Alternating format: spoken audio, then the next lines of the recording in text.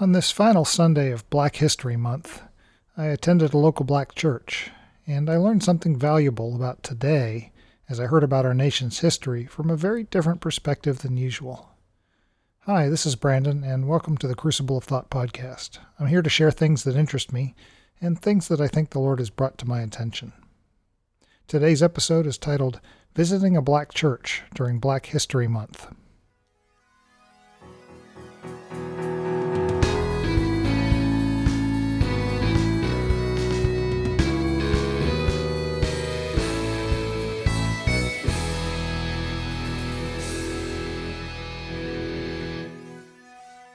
I'd like to recount a personal story from this morning.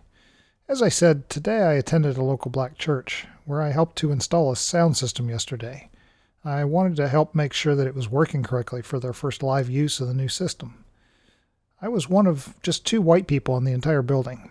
Now, I love this group. Some of them are becoming friends, and I'm always welcomed warmly. Today, in fact, I was even acknowledged from the pulpit by name and was cheered for my assistance yesterday. But here's the real story. As Black History Month draws to a close, the pastor chose for his sermon a detailed recounting of many racially charged aspects of American history from the 17th century onward, with plenty of specific stories that are almost never discussed in white contexts.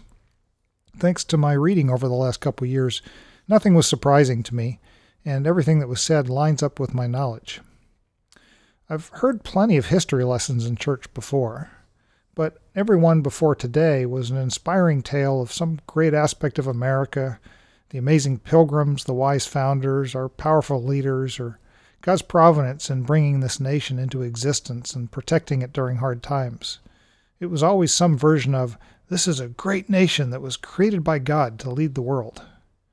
Well, I've never once heard a church sermon detailing the pain in our history, like I heard today.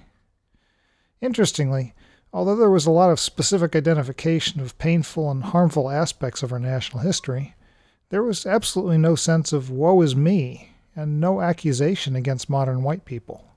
Instead, it was, hey, it's been hard for our ancestors, but that's no excuse for you. We have it so much better than them. Let's get busy doing the work of the Lord. Our ancestors couldn't just take the day off from being slaves, so let's not slacken our own work. Let's be joyful and thankful for what we have and for our progress, but there's still much more to do.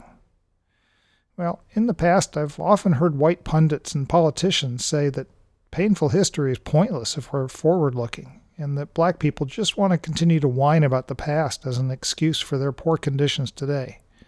Well, this was anything but whining. It was a poignant combination of lament and rejoicing and encouragement. And the sermon wasn't targeted at white people. The pastor didn't know I'd be there, and the only other white person there is regular attendee. This was a black retelling of history, specifically for the benefit of the black members of the congregation. In the last couple years, I've learned that most white Americans don't appreciate that black history is intensely personal to black people. They know many real historical details that most white people don't know, and they cherish those stories as part of their collective identity and history, even though they're painful. Those stories speak to their collective strength in the face of desperate adversity. When white people literally whitewash history, leaving out the hard parts, or deny those details, or even simply refuse to learn them, it's painfully obvious to anyone who does know the history.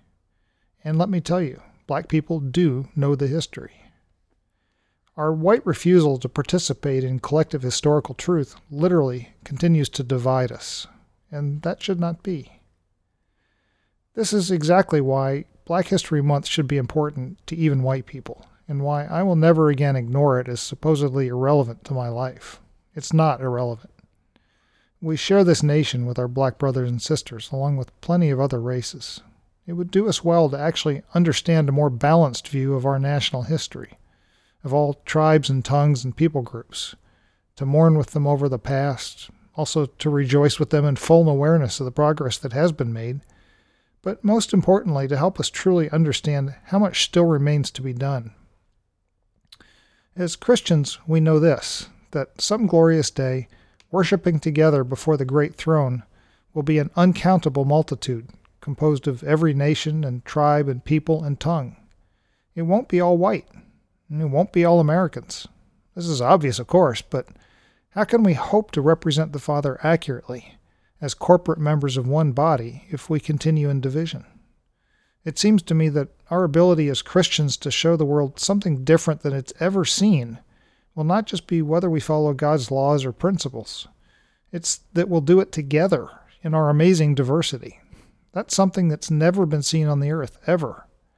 As the body of Christ matures, it can only be out of every people group, as John saw before the throne.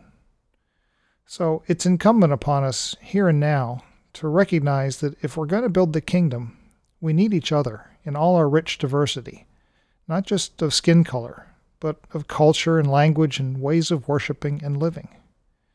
So learning each other's history with full humility and grieving together over the hard parts seems like a pretty good way to start. Thanks for taking time with me today, and I look forward to talking to you again soon.